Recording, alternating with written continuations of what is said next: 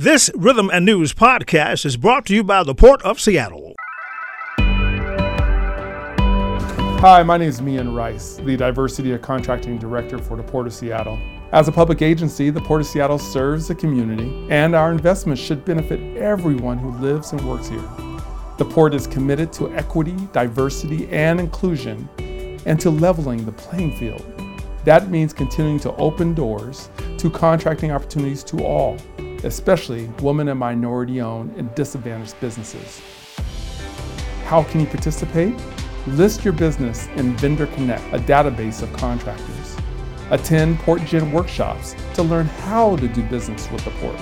Learn more about contracting opportunities at portseattle.org. For more information on operating a concessions at Seattle-Tacoma International Airport, visit lease.ctacshops.com. This morning, we'll start the show by talking football, as in Metro League football action in Seattle, as we'll have a conversation with Pat McCarthy, Executive Director of Athletics for Seattle Public Schools and President of the Metro League. Good morning, Pat. Hey, Chris. How are you this morning? I'm doing good. And yourself? I'm pretty good. Good to hear you. Oh, likewise. Pat, the football season is winding down, and for most teams, the season has come to an end. And a few Metro League teams are still alive in the state playoffs. First, let's talk about the season as a whole, because this has been a very exciting year for Metro League sports, in particular as we talk about the most high-profile sport of the fall season, and that is football. Can you talk a little bit about the season and the standard that seems to have been set this year by the Metro League? Yeah, you bet. Well, you know, the season isn't winding down for a couple of our schools as they're still in the playoffs and so forth. But, you know, it's when we start out the season in, middle of August, now teams are competing all year long, and we're right at the cusp of state championships.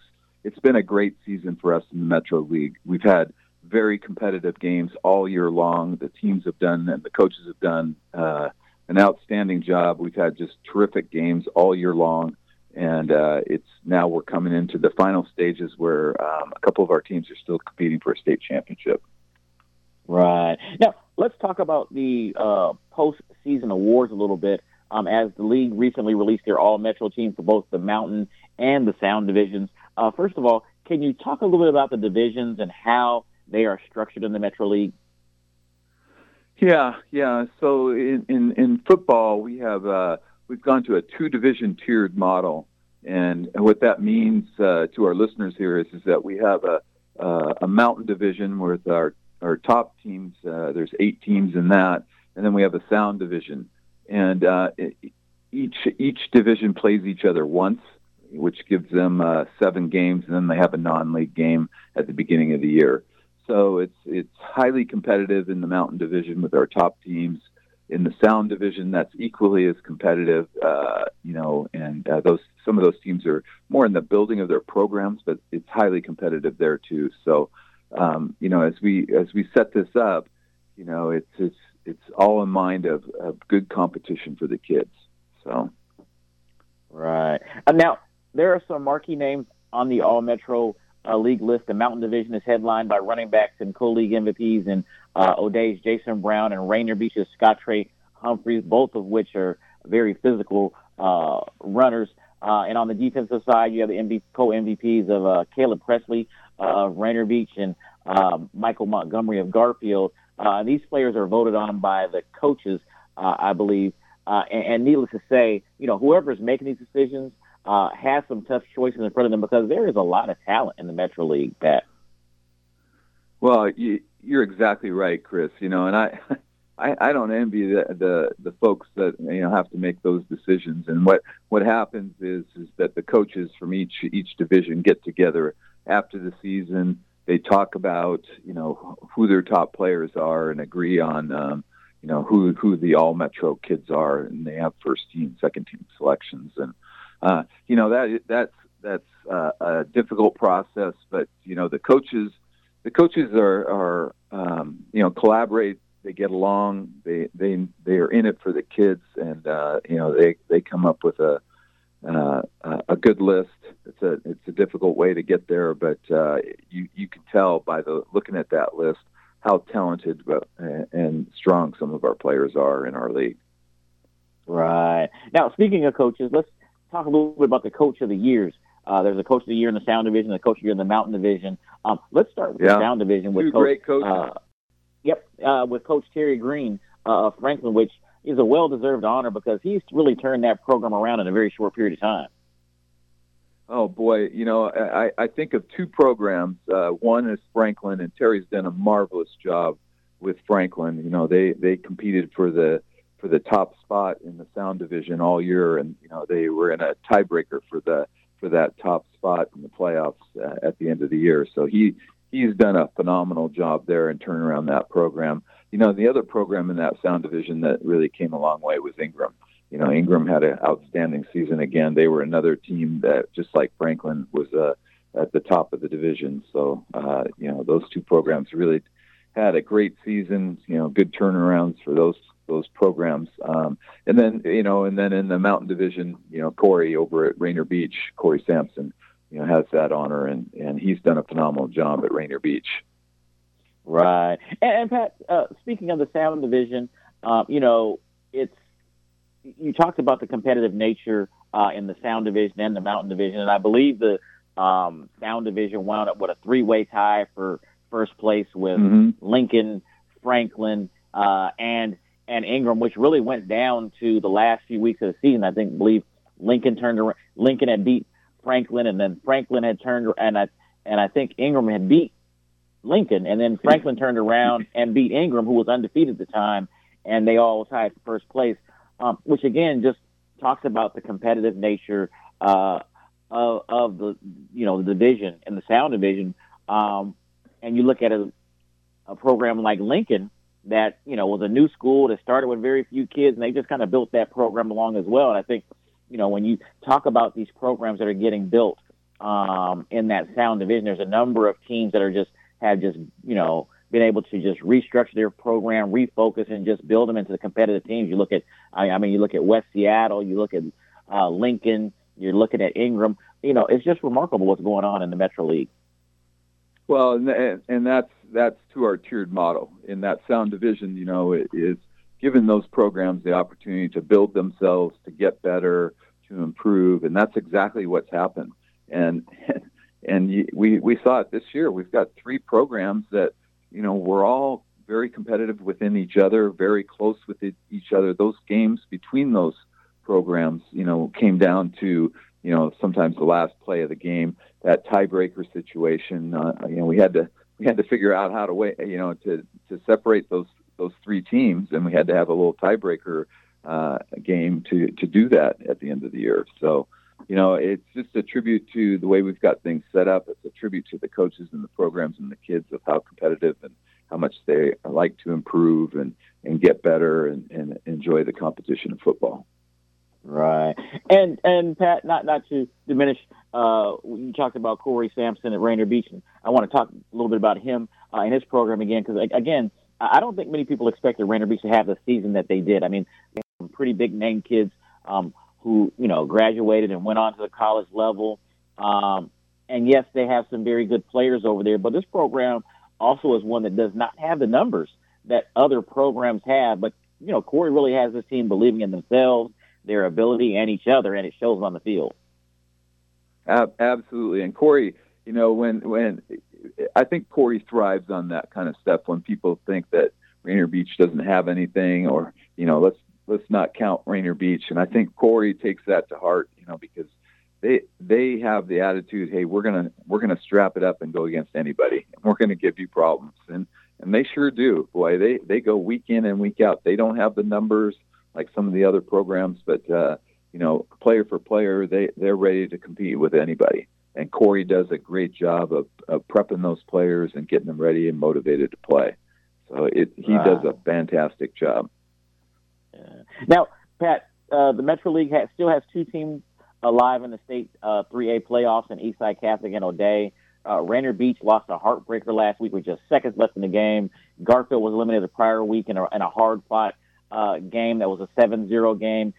Can you talk about the representation of the Metro League this year as it relates to football? Because most people want to talk about basketball when it comes to the Metro League, but the competitiveness that we've talked about this morning in football across the board is something that is continuing to evolve.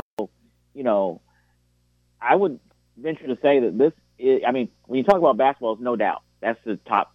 Metro is the top league in the state, one of the top leagues in the country. But when you're talking about football, I would say that the Metro League is in the same boat, where it probably is the top league in the state of Washington. Oh, listen, you know, that's to the credit of our coaches and our kids. And Chris, it's just not only in football and basketball. You know, if we look at some of our other sports in our league, we've got a highly competitive league in all of our sports. We've got talent in throughout our schools that, you know, the kids are very talented, and we put them in the environment, a competition environment of the Metro League. You know, week in and week out, they're playing tough competition in football, basketball, whatever the sport is. It's that it's no picnic out there for these teams. And so what they're doing really is preparing themselves in our league to prepare themselves for postseason. And when we get to postseason, our teams aren't afraid of anybody. It's more like, hey, we get to play somebody else, and let's go take it to somebody else because we're tired of playing ourselves, you know. So, but it's super competitive, and you know, I just think that we've got our league really structured really well, and for the competition and the likes of our talent. So it's right. Pretty fun to watch. Oh, Pat, speaking of fun to watch, in the state playoffs, both O'Dea and Eastside Catholic will be in action this Saturday. Can you talk a little bit about the playoff line that will take place at Memorial Stadium this Saturday? Yeah, we've actually, you know, again, we've got O'Dea and Eastside Catholic, two of our Metro teams that are competing. They are going to play Saturday at Memorial Stadium. O'Dea plays at 1 o'clock. Eastside Catholic plays at 4 o'clock. Encourage people to come out and watch those games. They're going to be great games. You know, both of our teams are really strong. They're playing some Westco teams which are also strong, so they're going to be highly competitive games. So I encourage fans to come out because the high school football will be really, really good here at Memorial Stadium this Saturday. Right. And Pat, before I let you go, I'd be remiss if I didn't ask you about basketball, because I see where Brandon Roy I couldn't let you get away without talking about basketball, that's for sure. Yeah. Here we go, right?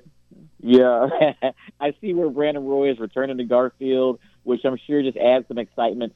You know, people looking forward to the basketball season. Again, you know, there's a lot of talent when it comes to basketball and the Metro League, but, you know, as the president of the Metro League, as the director of athletics, you know, knowing what you guys have in this pool of basketball, you know, how excited, and I'm not trying to get you to diminish any of the other sports at all, because we just talked about how exciting the other ones are. But basketball is a marquee sport here in the area and across the nation. Metro League is one of the top leagues in the country. How excited do you get about basketball season when it approaches, especially when you start seeing, you know, the different headlines about, you know, coaches and players and, you know, the phone calls and emails? You know, how exciting is that to just be a part of that, you know, just that basketball presence that's here in the Pacific Northwest now? Well, it's absolutely thrilling, Chris. You know, to be able to be a part of the league and the talent and the teams and the coaches that we have. The coaches that we have are tremendous, you know, and just putting it all together to see the products that are put out on the basketball court. And if people haven't been to a high school basketball game in the Metro League in a while, I encourage them to go out and watch, because the level of play is just unreal. And the kids are super talented, not only on the boys' side, but on the girls' side too. So, you know, what I'm proud of is that, you know, our kids are competing, and they're competing at a high level, and they're not backing down to anybody, and they're working towards their goals, and it's just exciting to see. So I encourage people. We're in the very first week of basketball where the kids are just starting their turnouts this week. The games and stuff will come in about another week or so, days. The game competition will start, and it'll be really exciting for people to come out and see Metro League basketball. It's off the charts. Right. Now, if they plan on going to a game, I advise them to plan on getting there early to make sure that they can get in and get a seat. Yeah. Exactly. every gym is packed. Yeah, it sure seems that way. But that's a great thing because it's a great environment for our kids. Right. Well, Pat, I know you're busy with all the things that are going on from in the middle of one season that's going to be closing out in a few weeks, and then you're at the beginning of another season. So I know things are a little busy and hectic, but I do appreciate your time this morning, and just thank you for all the things you guys are doing with the Metro League and just helping to create this platform for our young men and young women to really excel and compete. Yeah, it's always a pleasure, Chris. We do it for the kids, and it's fun, and it's always great working with you.